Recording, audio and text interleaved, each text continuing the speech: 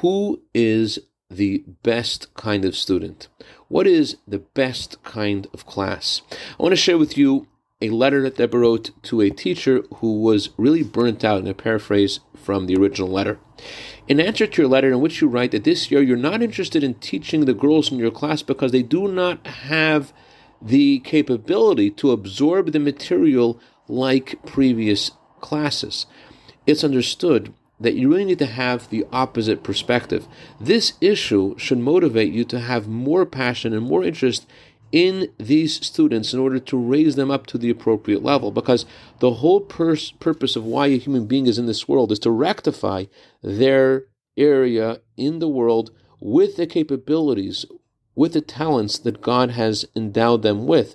And this talent of education and influencing the youth is the whole purpose of why God created a human being, to add light in the world by spreading the light of Torah and His commandments. And according to the pain is the gain. It's specifically through these kinds of students whose faculties are not yet that developed, they're the ones through whom the will of the Creator is fulfilled.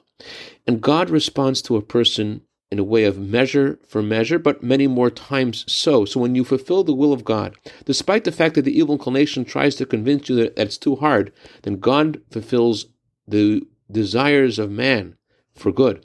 May it be God's will that with additional power and energy, you should take interest in bettering the situation in your class, and they should go higher and higher. You should see good fruit in your efforts, and one mitzvah should lead to another. You should be able to tell me good news very soon how your students are being very successful. I dedicate our minute of Torah today to Kobe Almag and Alan Greenstone in honor of their birthdays tonight for a year of bracha v'atzlacha b'gashmius v'ruchnius. Have a wonderful day.